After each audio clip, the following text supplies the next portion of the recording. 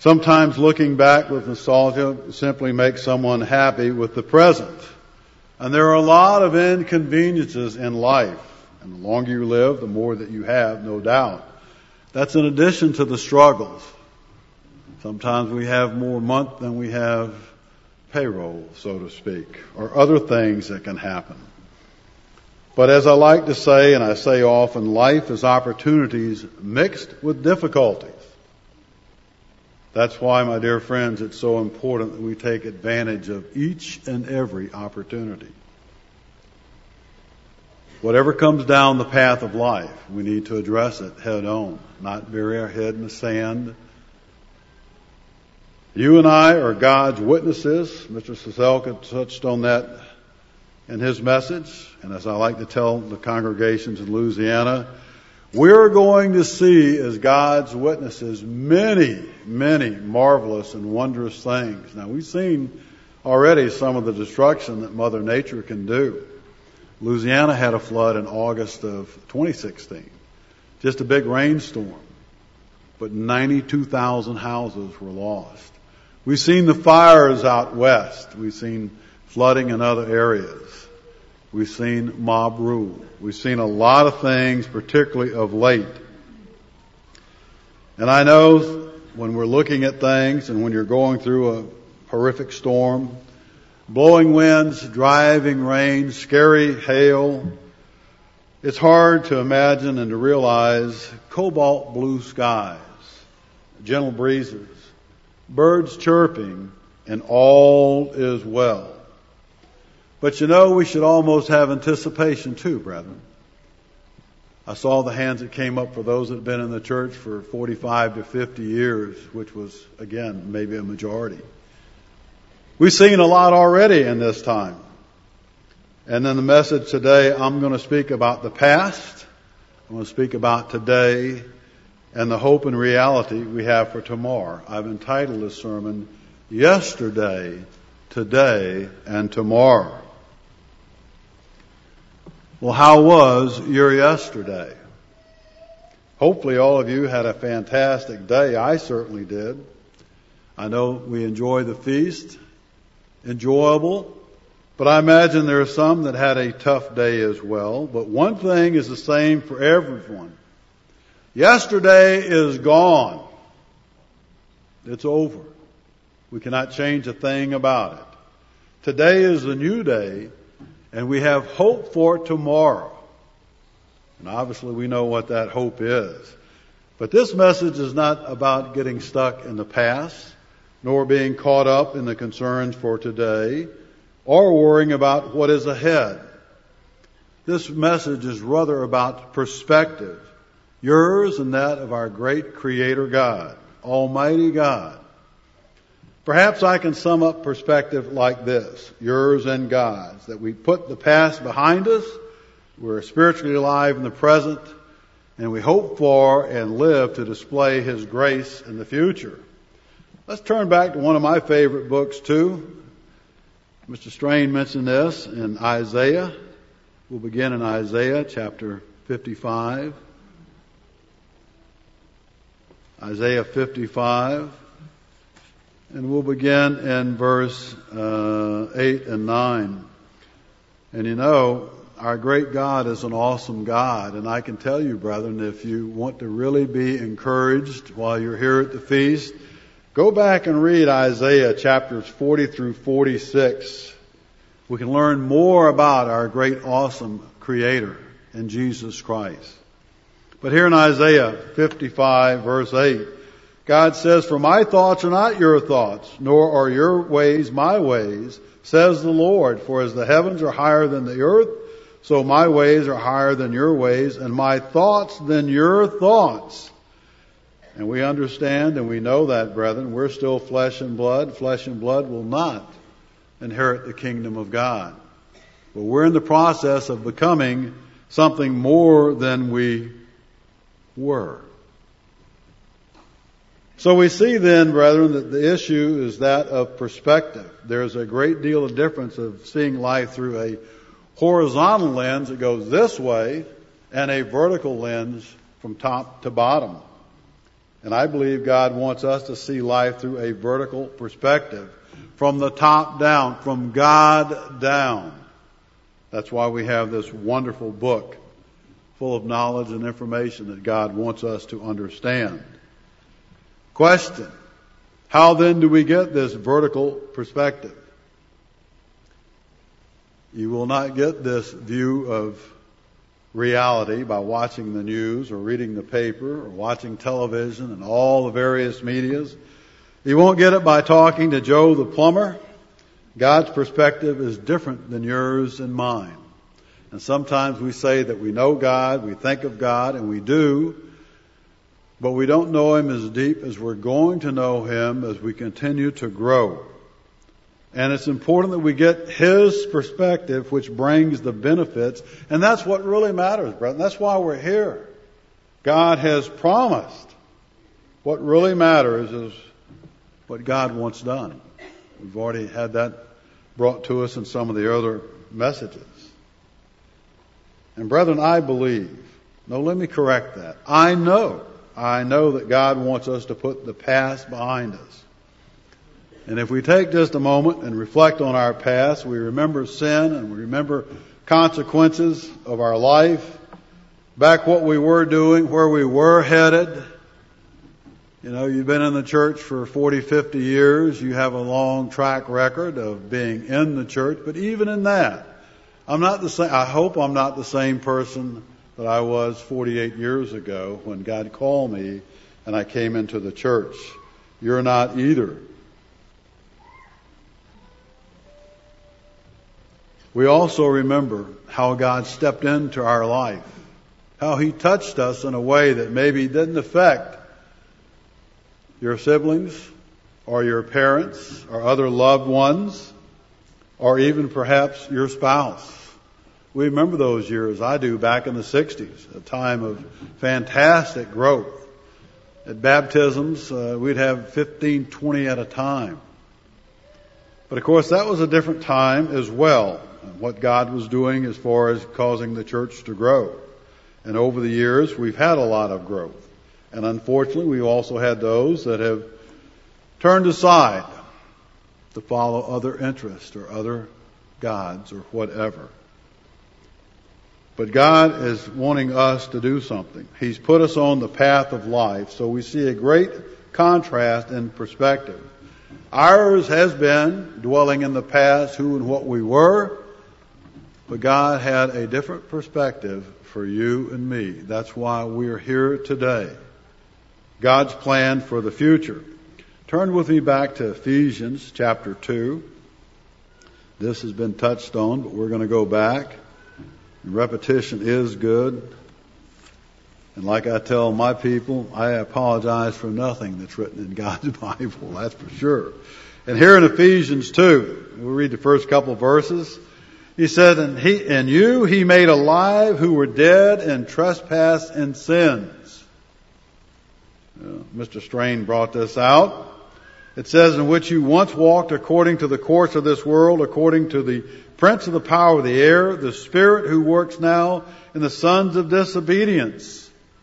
And brethren, we just saw that here a few days ago with a mass murder, a psychopath, a man bent on evil, thought nothing of slaughtering innocent people.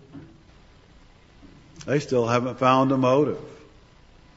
I think perhaps he was demon-inspired. I don't know anyone who'd want to kill as many people as they could kill. And then he was a coward. He killed himself. This goes on in verse 3. "Among whom we also once conducted ourselves in the lust of the flesh, fulfilling the desires of the flesh and of the mind." And it says, "And by nature," human nature, "children of wrath, just as others." And the others here, people, is all of mankind. Quite a contrasting, guys. And you know, it doesn't take a mass murderer living in sin or trespass. You know, you can be a liar. You can be a thief, an adulterer. Doesn't really matter. You're breaking God's law. You break one, you broke them all. Spirit. So the scriptures here describe the conditions of every person. We were all dead. If you're now a Christian, that was a past reality. Past reality. If you're not a Christian, this is your present condition. You're dead according to what is God's perspective, His divine reality. And brethren, note too, this is not talking about physical death. Scripture here is talking about you were dead in transgression and sin. And in the Bible, there are two words used for death. One is nekros, meaning the separation of the spirit from the body, the breath from the body. The body is physically dead, dies. The other is thanatos, talking about the separation of a person from God, spiritual death. So in a sense, if we say we were all born dead, we were alive in the flesh, but we were dead, if you will, meaning we were separated from Almighty God. All of you who are now Christians were one time spiritually dead, but now you're made alive by our great God in Jesus Christ. If we continue here in verse 4 and 5. But God, who is rich in mercy because of His great love with which He loved us, even when we were dead in trespass, made us alive together with Christ. By grace have you been saved. Oh, what a blessing that is, brethren. We were dead in trespass. Turn over just to chapter 5 for a minute. And in verse 8, Ephesians 5:8. I've even heard ministers sometimes misread this. It says here in verse 8, for you were once darkness. You weren't in darkness. You were darkness. Just like this world is darkness without the light of Almighty God. But God in His mercy has saved us. The Bible also says that if you're not a Christian, you are a slave to sin. Look at that. Romans chapter 6. Romans 6. Romans 6:15. What then? Shall we sin because we're not under the law but under grace? Certainly not. God's law is still in effect. Do you not know to whom you present yourselves slaves to obey? You are that one slaves whom you obey. Whether of sin leading to death or obedience leading to righteousness. Again, we're talking about perspective. Obedience is why we're here today. Obeying God. And some may say, well, Mr. Harrison, I'm not a slave. I'm free. And yes, you're free to do anything you want. You choose. God has given us free moral agency. But brethren, you're only free to do what you want to do. You're not free to do what you ought to do. The problem is choosing the right thing. It would be like putting a Bible and a bottle in front of a drunk. He chooses. He's free to choose what he wants, but he's not free to choose what he ought to. And there are many that think they really are free. They don't realize they're a slave to sin because, as the Bible says, he who continues in sin is a slave to sin. Perhaps I can illustrate this with a little story. This is about an old mining prospector, a good old boy, a real Texas cowboy, what came down out of the mountains out in West Texas near Guadalupe Peak. He came to the only saloon, Van Horn, Texas. He tied up his old, dirty, smelly, nasty-looking, loaded-down pack mule to the hitching post and started to walk inside to get a drink. There were some cowboys standing around there, and one of them said, "Old man, have you ever danced in the street?" And the prospector said, "Nope." The cowboy says, "Well, now you're going to dance." Pow! Pow! He starts shooting his pistols. And the old prospector started dancing a jig. Everybody was laughing and having a good time. And when he ran out of bullets and before he could reload, the old prospector reached up on his nasty, smelly pack mule, pulled out a great big double-barrel, rabbit-eared 12-gauge shotgun. By the time the cowboy had his pistols reloaded and looked up, he was looking down the barrel. Eyeball to eyeball, 2 big holes. The old prospector said, "Cowboy, have you ever lip-kissed a mule?" "Nope, but I've always wanted to." You see, brethren, he wasn't free to do the right thing. He was free to do what he wanted. But you might say he was under strong compulsion. And in our past, you and I were free to do what you wanted to do. And we did. And that was the wrong thing. But when you become a Christian, or in the process of becoming a Christian, God sets you free to do the right thing under a strong compulsion, if you will. Perhaps you've considered how easy it is to remember the sad things in life or bad experiences in your past, the hurts, perhaps sufferings. I enjoyed the sermonette talking about God wants us to be rejoicing.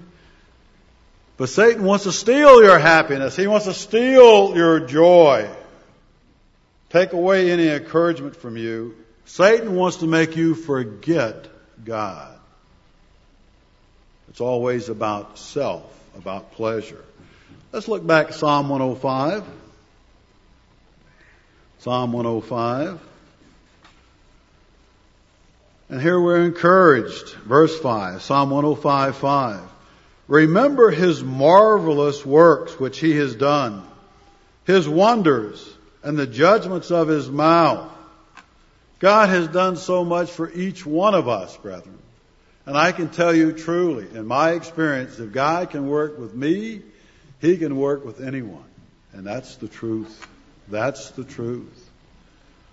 We all have our own stories, I know that. But if we remember, if we think about how he stepped in and saved your life, whether it's from an automobile accident, whether it was from a pending divorce, whether it was from financial ruin, whatever it was, we know who we can give the glory and honor to. Since we're so close, turn back to Psalm 103. We sing this, verse 2. Bless the Lord, O my soul, and forget not all his benefits, who forgives all your iniquities, who heals all your diseases, who redeems your life from destruction. And the way that we were going in the past led only to destruction. Destruction. He redeems us, who crowns us with loving kindness and with mercies.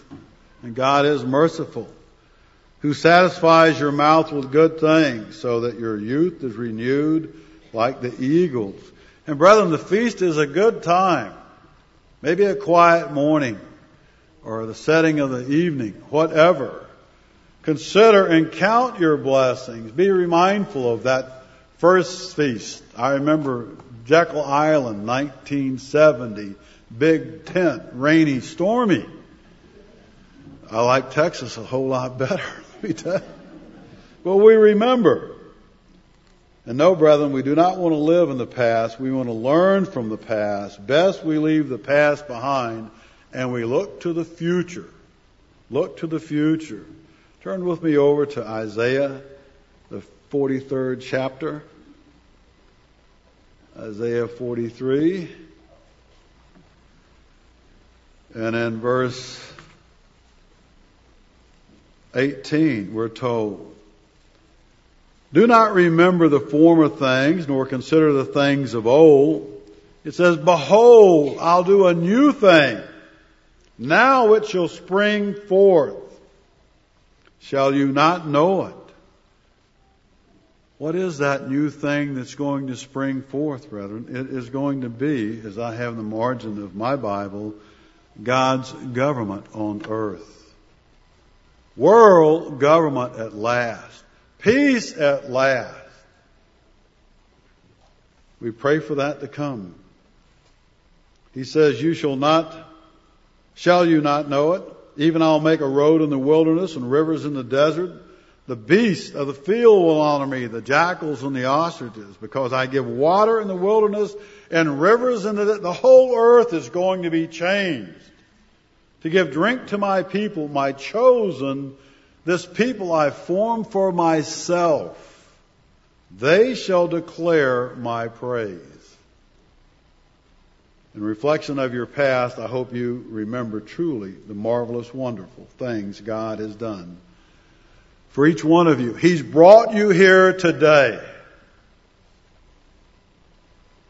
You don't need to turn to it, but in 1 John 1:9 we know if we confess our sins, He's faithful and just to forgive us our sins and to cleanse us from all unrighteousness. Meaning, let go of the past. Around Passover time, I sometimes will counsel with someone and they're dragging this big bag behind them from 10, 20, 30 years ago. And I ask, why? We can't go back. There's no do-over. Let go of the past. What about your perspective for today? Has God raised you up? Are you zealous and a vibrant being part of the work of God? Are you striving with all your might to enter the kingdom of God? Let's consider God's desire for you today. We've already talked about who we were. Let's again consider God's perspective. Let's go back to Ephesians 2. Ephesians chapter 2. And in verse 6, Ephesians 2:6. But God, who is rich in mercy because of His great love with which He loved us, even when we were dead in trespass, made us alive together with Christ. By grace have you been saved, and raised us up together and made us sit together in heavenly places in Jesus Christ. Oh, brethren, you and I have been so blessed, given so much. But I want you to notice something. It says, but God. But God. This is where the change happens, if you will. The difference between verses 3 and 4 and 4 and 5. Notice, brethren, we go from deserving the wrath of God to receiving the mercy and love of God. God is merciful. God is loving. I think you know God loves each one of you just as you are. But He also loves you enough not to leave you where you are. We're a work in progress. We're a work in progress. And when did God start loving you? That's a good question to think about and contemplate. When did God start loving you? I believe with all my fiber that God has loved all of us from the beginning of eternity. We're His chosen people. God has loved you from eternity. I don't think there's ever a time that Almighty God has not loved His people. To this very moment here in Lake Conroe, Texas at the Feast of Tabernacles. So what about today, brethren? This very present time. Where are you in your life today?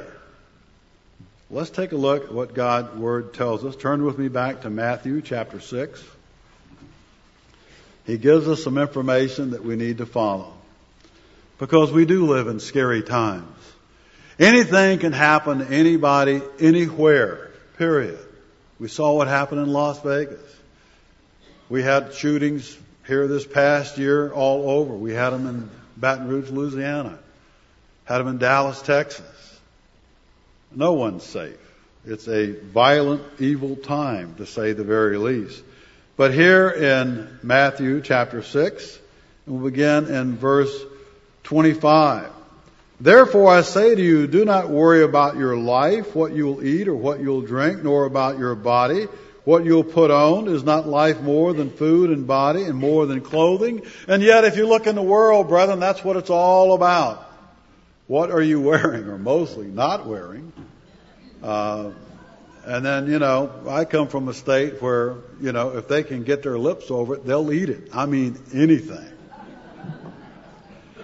My wife and I were absolutely dumbfounded coming back from services one day. We saw a man on the side of the road with 3 or 4 big ice coolers and a sign out front, fresh coons and possums. They weren't alive. They were dead. They were, roadkill or whatever. I don't know. It's just that, we can't worry about that. Let's continue. Verse 26. Look at the birds of the air, for they neither sow nor reap nor gather into the barn, yet your heavenly Father feeds them. Are you not more valuable than they? And then he says, which of you by worrying can add 1 cubit to his stature? So why worry about clothing? Consider the lilies, even saying Solomon in all his glory wasn't arrayed like one of those. We have these beautiful arrangements that we see. We're grateful for what they add. But he goes on to talk about here in verse 30, now if God so clothe the grass of the field, which is today and tomorrow is thrown in the oven, will he not much more clothe you of little faith? Therefore do not worry, saying, what shall we eat, or what shall we drink, or what shall we wear? For after all these things the Gentiles, the unbelievers, the world seeks. For your heavenly Father knows that you need all of these things. And God does.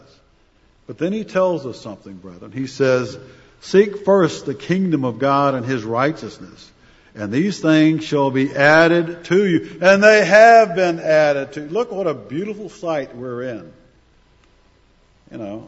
We all come here with a pocket full of money. We have a great place to stay. You can buy anything that you wish with drink or food of that nature.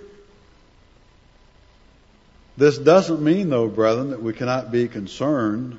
All of us were very concerned when Harvey came to Texas or when Irma came to up the middle of Florida.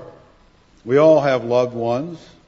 The scripture here is talking about mental anguish, overly concerned about physical conditions, problems, situations, wondering what will the future hold. I'm going to tell you the future. Christ is coming back. And I believe very soon. If we read verse 34, we read, therefore do not worry about tomorrow. For tomorrow will worry about its own things. Sufficient for the day is its own trouble. Amen. There will always be something else, my friend. I'm fairly busy, like all the ministers are, I'm sure. But I barely get done with one thing before something else comes up.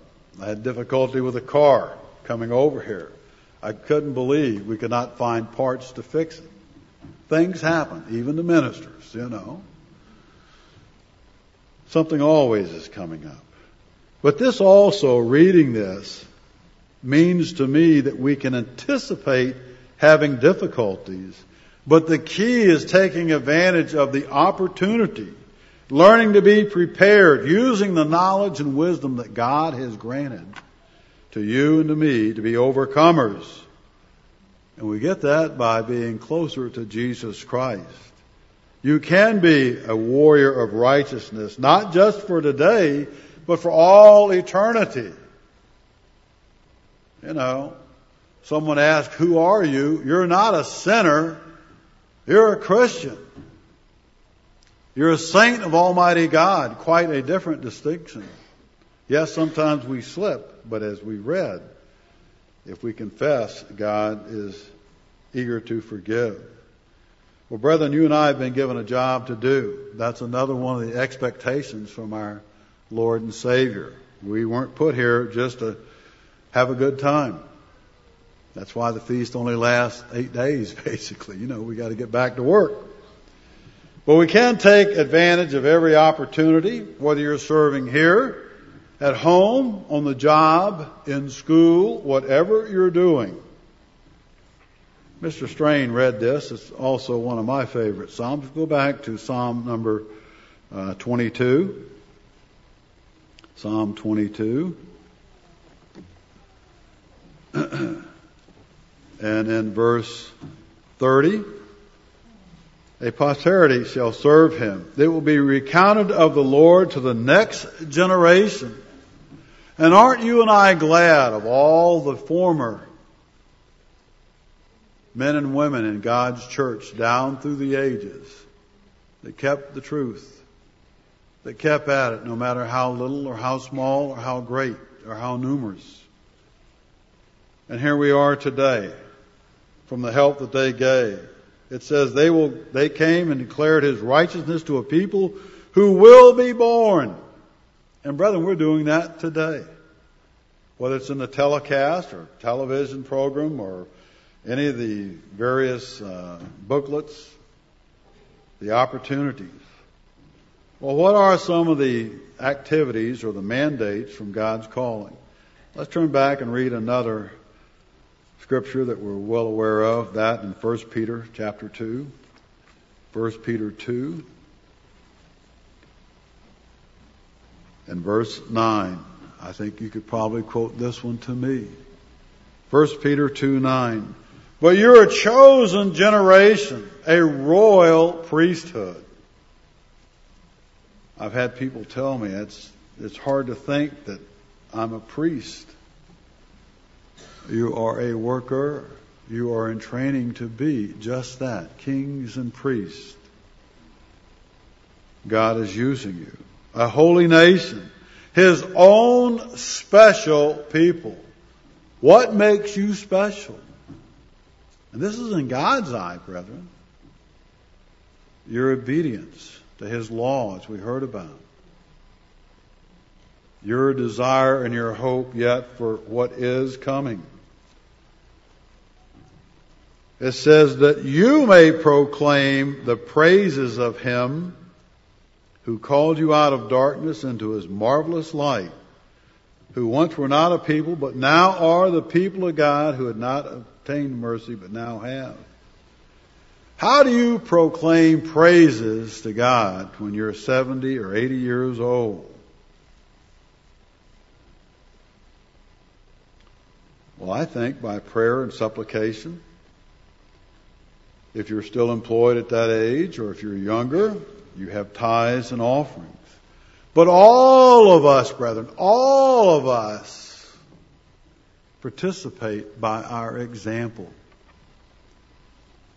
You are what you are by God's grace and mercy. We have the knowledge. We have the understanding. We are God's people. We can appreciate very much all that God has done for each one of us. We're now the people of God. And maybe you don't feel like that you're extra special, but you are. I'm so grateful to be part of God's church and his truth. I'm thankful, brethren. I know that you're thankful as well. But I want you to also know that you're part of something. And brethren, the living church of God is doing that, proclaiming the praises of our great God and our Savior, Jesus Christ. Every effort is being put forth to be faithful stewards of what God has granted and given us. Again, we're his witnesses. We're his chosen people, as well as being his watchmen to declare not only to our own peoples, but to the world the truth of Almighty God. You and I are part of God's church, his saints, his chosen people, as Peter recorded. But brethren, we've been given a job to do for today. Let's turn back to Psalm 78. Psalm 78.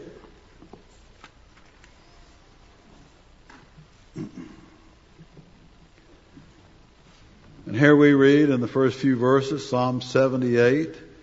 Give ear, O my people, to my law. Incline your ears to the words of my mouth. We're doing that right now this morning, brethren. We're in obedience. We're here. And our ears are hearing the words from God. I will open my mouth in a parable. I will utter dark sayings of old, which we have heard and known.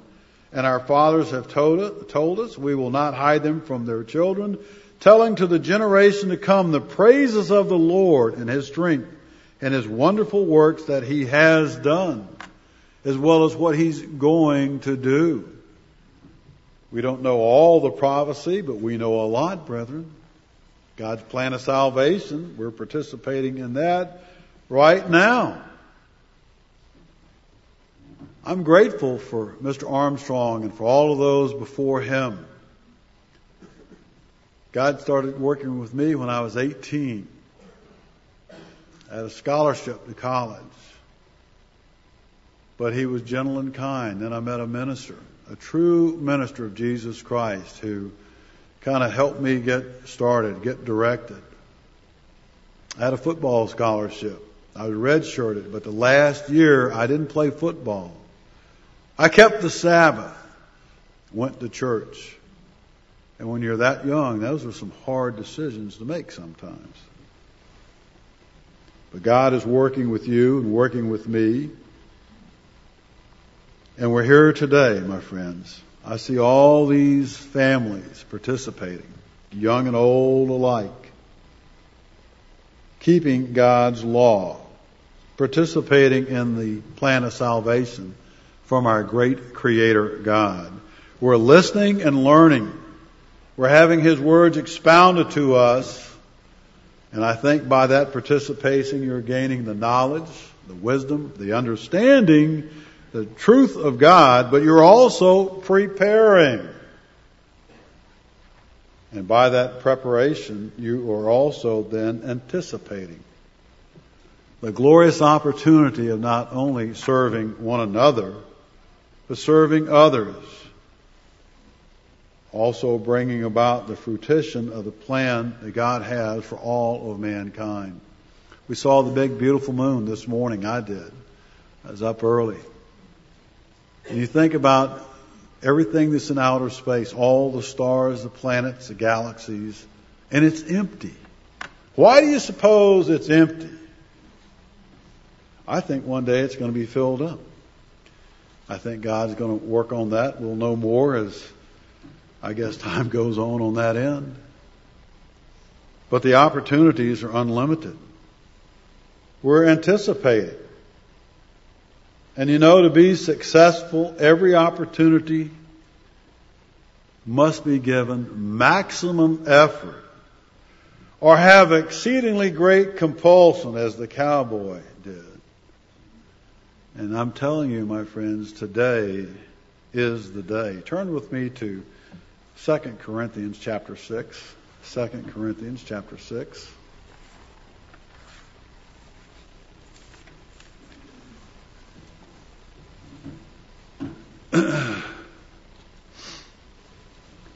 We look here at the first few verses. It says, "We then, as workers together with Him, also plead with you not to receive the grace of God in vain."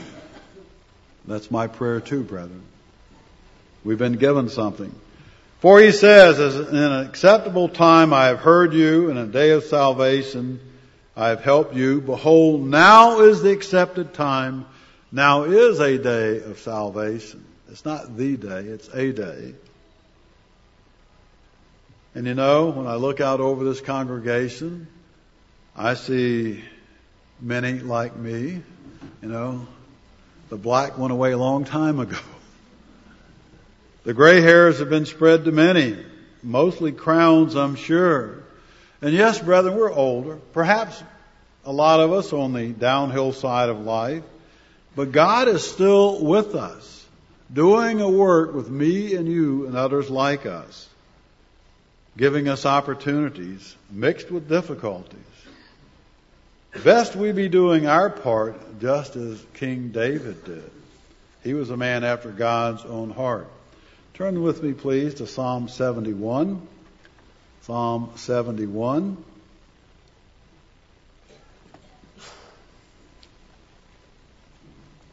And in verse 9, Psalm 71, verse 9, David wrote, "Do not cast me off in the time of old age. Do not forsake me when my strength fails." Drop down to verse 17 and 18. "O God, you have taught me from my youth. And to this day I declare your wondrous works. Now also when I am old and gray-headed, O God, do not forsake me until I declare your strength to this generation, your power to everyone who is to come. And brethren, we're doing that. And I think God has blessed this work. I know the men at headquarters are very diligent. The workload, the travel, every now and then when I talk with Dr. Winnell, I ask him if he has to look in his daytimer to find out what country he's in. He's busy. We're doing the job. I've said often here at the feast site that if you cannot hear the hooves of the horses of this world, surely you're living a sheltered life. Look around the world. The weather is incredulous. Yes, there's been storms before, but not like we've had here of recent. When we see all that's going on in the world, brethren, surely we have to say our time is short. But God, just as God gave instruction to ancient Israel, you and I can apply the same instructions today. Isaiah chapter 46, Isaiah 46.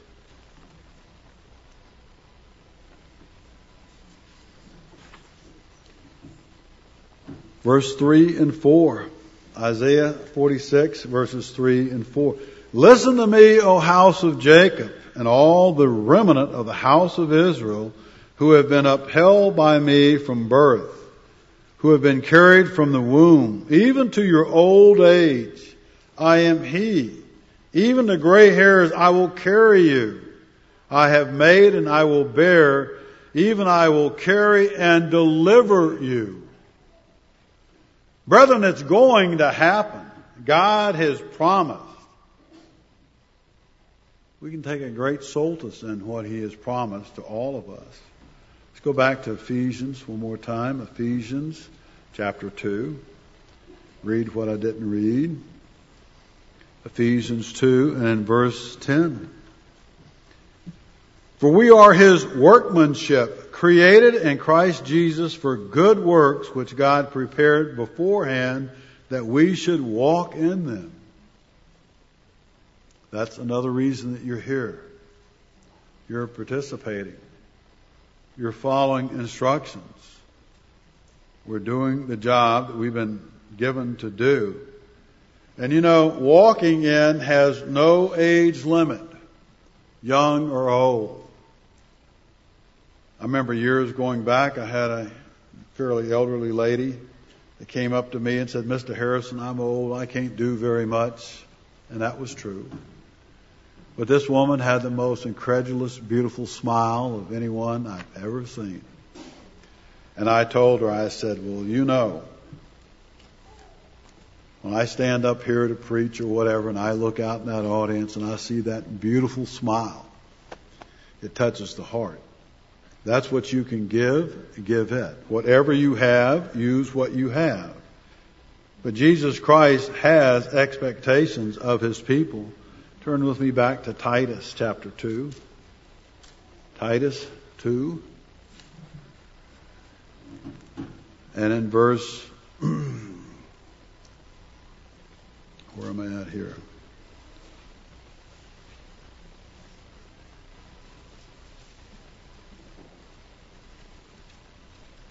It says in verse 15 that we're to be diligent to present yourself approved to God, a worker who does not need to be ashamed, rightly dividing. I'm sorry, I'm in the wrong place again. Titus. I'll get there. Verse 14. Titus 2:14. Who gave Himself for us that He might redeem us from every lawless deed and purify for Himself His own special people, zealous for good works. And brethren, I think we are. Many of you had to overcome some hardships just to get here. But again, we're told not to be lukewarm. You know, and that growing cold, I gave a sermon on that not long ago in my home congregations. That's a process, growing cold. You know, if you take a cold beverage and put it in the refrigerator, it's not cold immediately. It takes time to grow cold. God says we're to be zealous. So I hope each one of you will allow this Feast of Tabernacles to re-energize, to encourage and inspire you today to be zealous, to be on fire for the work of God. What about tomorrow? What will the tomorrows bring? And yes, I do know, brethren, that's a loaded question. There's a lot of things, again, we don't know. So many things depend on other things. But there are those that are prophetic. It's going to happen because God says so. And then there are sometimes things that happen, we just shrug and go, you know, who knows? I think that of most of the weather guys anymore. It's hard to speculate. You know, they say rain is hot. They say hot, it rains. It's one of those deals that we don't know sometimes. And I do not want to speculate, but let's do review some of the things that are going to happen because God's Word says it's going to happen. Turn with me back to Matthew chapter 24. Matthew 24.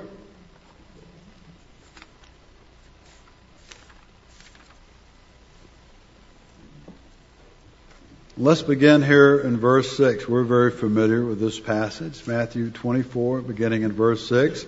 And you'll hear of wars and rumors of wars. See that you're not troubled, for all these things must come to pass, but the end is not yet.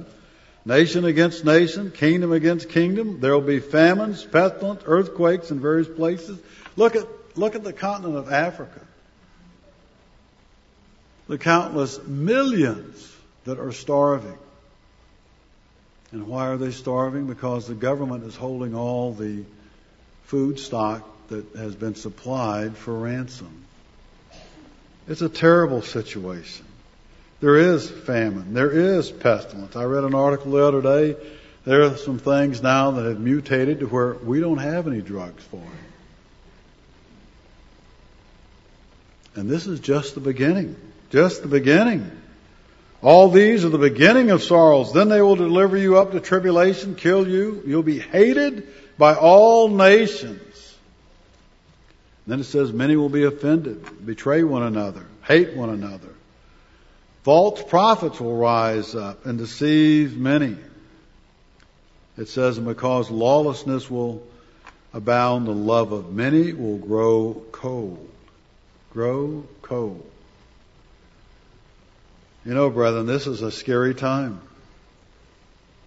We should anticipate that there are some things coming that are going to be hard to look at. But we can look to our great, great God and our Lord and Savior because we have that hope. Verse 21, verse 22. For then will be great tribulation, such as not been since the beginning of the world until this time. No, nor ever shall be. And unless those days were shortened, no flesh would be saved. But for the elect, for the selected of God, those days will be shortened. We don't have to be fearful. We don't have to worry as many do. I've said and I'll say again, you are God's witnesses. You and I and others like us will see many marvelous, wondrous miracles, sights, signs. And some of them, unfortunately, will be most likely horrific as the plan of God unfolds and comes to fruition. But let's look at some encouraging words back in John chapter 14. It's always wonderful to read what the boss says. We're very familiar here in the first few verses. He tells us, let not your heart be troubled. You believe in God, believe also in me. And we do, brethren. We do. He says there are many offices or estates. I'm going to describe this a little later. If it were not so, I would have told you, I go to prepare a place for you. And if I go to prepare a place for you, I'll come again and receive you to myself, that where I am, there you may be also.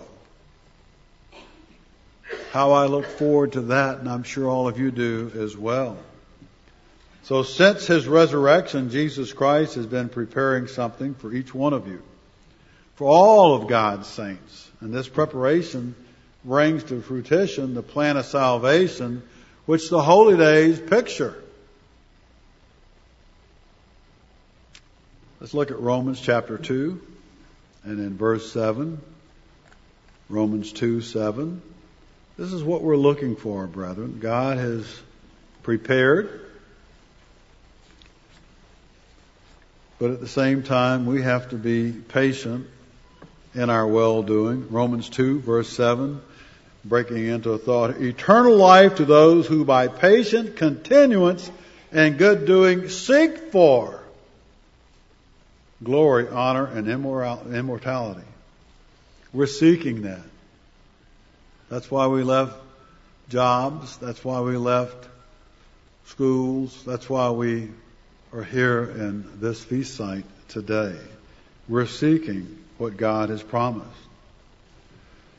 We want what God has promised, eternal life and becoming a son of God. In 1 John chapter 2, 1 John 2, and in verse 25, and this is the promise that He has promised us, eternal life.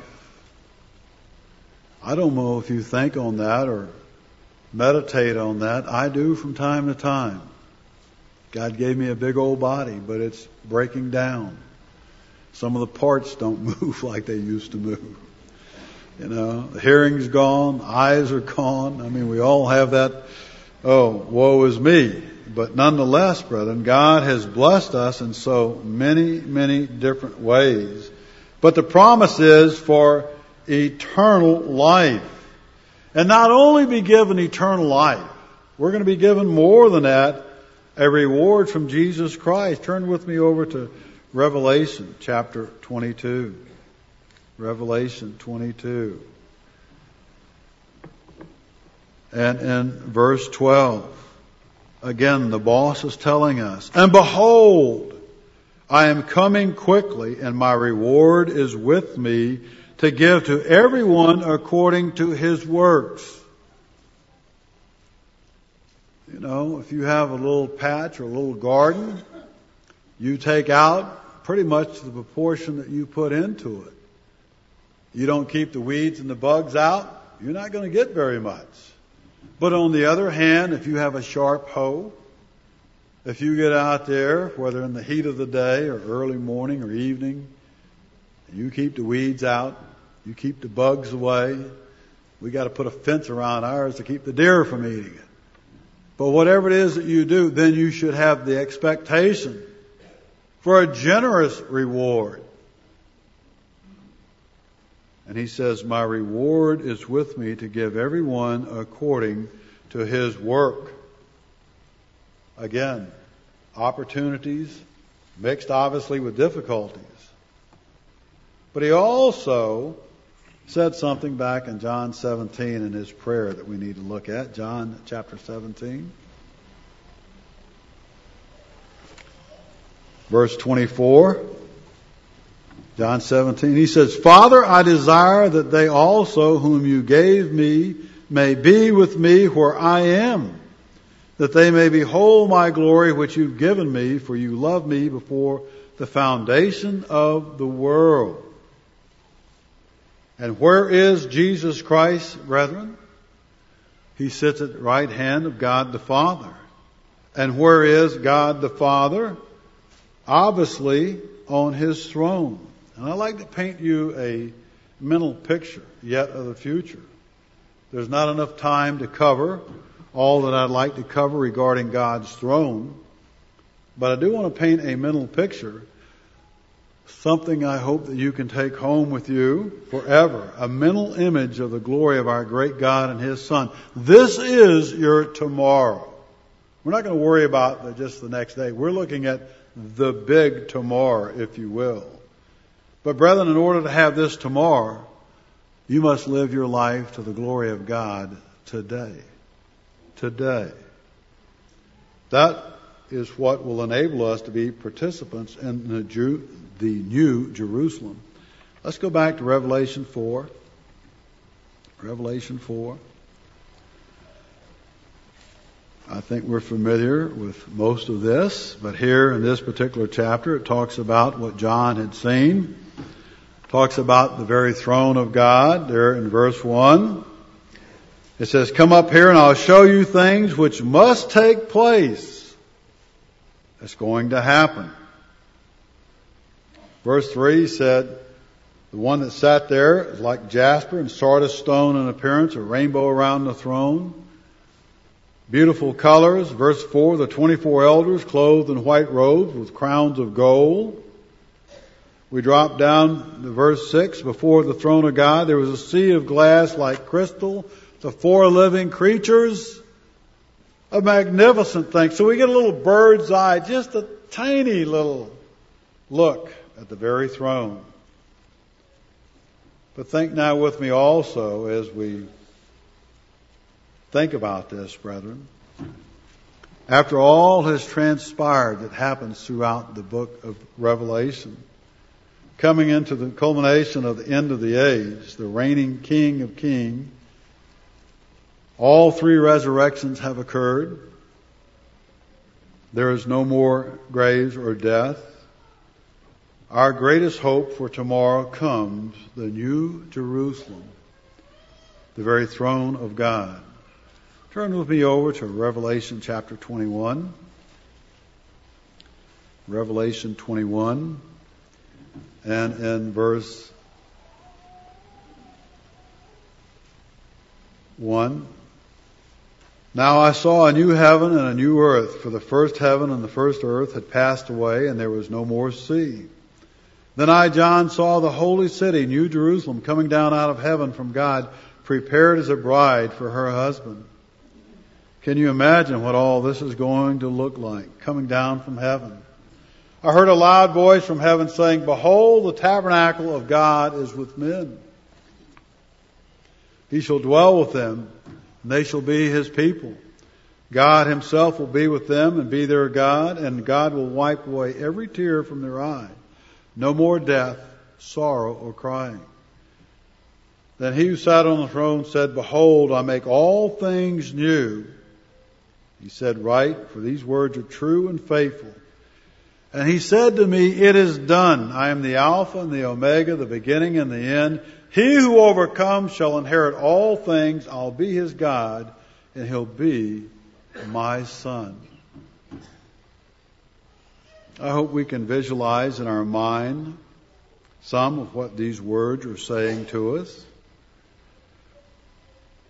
There in verse 10 and 11, John saw the great city, the holy Jerusalem, descending out of heaven, having the glory of God like precious stones. It says there that most precious stones like jasper, clear as crystal. And he goes on to give a little bit more description. Of course, this is the very end of all things. We got this magnificent city coming down from heaven. I got to thinking about this city, the measurements and whatnot. If we look in chapter 21, verses 12 through 21, it talks about, had a high great wall with 12 gates and 12 angels at the gates, names written on them of the 12 tribes of the children of Israel. It says in verse 14, the wall of the city had 12 foundations. On them were the names of the 12 apostles. And they measured it, and it was laid out to be a square, or really and truly a cube. 1,500 miles square as well as 1,500 miles tall, as it talks about in verse 16. A furlong, as it says in the New King James, is an eighth of a mile. Then he says it measured the wall 144 cubits. That's 216 feet. That's more than 20 stories tall. Quite a wall. It goes on to talk about the construction. Pure gold, clear as glass, the foundations, the stones, the gates, all that was there, brethren. Each gate was one pearl, and the streets of the city were pure gold, transparent as glass. I did a little arithmetic. Math was never my great subject. But for a cube, a perfect cube, that has the capacity of 3.375 billion cubic miles. Hard to imagine that. But if we were to think about how many people that we could put in something of that size, if we gave every person a half a cubic mile, that would hold 27 billion people, and each one of those people would have 1,689,560 acres per person.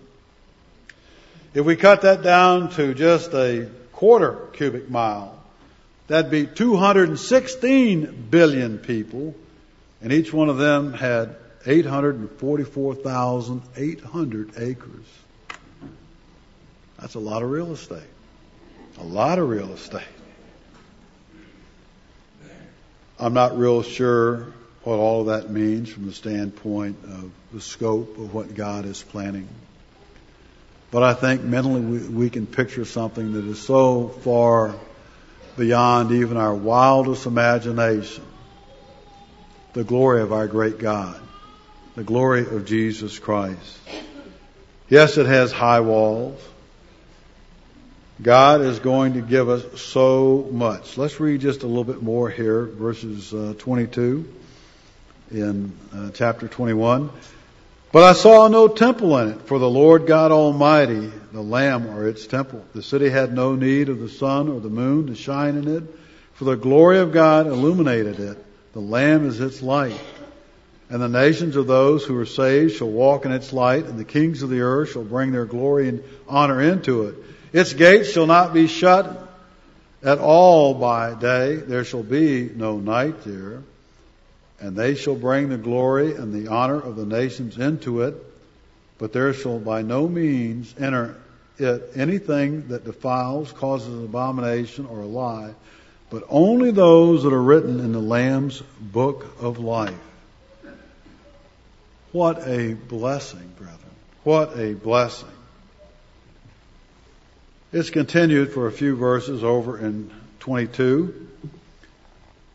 Revelation 22. And he showed me a pure river of water of life, clear as crystal, proceeding from the throne of God and the Lamb.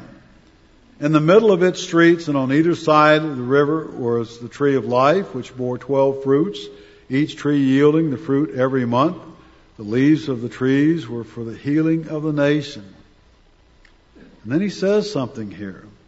And then there shall be no more curse. And you remember in the very beginning, when Adam and Eve sinned, God cursed the earth with briars and thistles, and told Adam by the sweat of his brow he would eat his bread from the earth. Not so in God's kingdom, in God's world. It's going to be fruitful. Very, very fruitful. No more curse, but the throne of God and of the Lamb shall be in it, and his servants shall serve him. In verse 4, they shall see his face, and his name shall be written on their forehead. We're going to see our Father. We're going to see Jesus Christ, just as I'm looking at you today. What a blessing, brethren. What a blessing. Verse 5, there shall be no night there. There will be no need nor light of the sun, for the Lord God gives them light. And they, the saints, shall reign forever and ever. What a glorious picture of tomorrow. What we're hoping for this tomorrow. I hope you'll go home and meditate and think about this. Let me close with one last scripture. It's down in verse 7, Revelation 22, verse 7. Behold, I am coming quickly. Blessed is he who keeps the word of the prophecy of this book. Brethren, it's going to happen. God's word does not go out in vain. And if I don't see you again, I hope I see all of you at God's throne.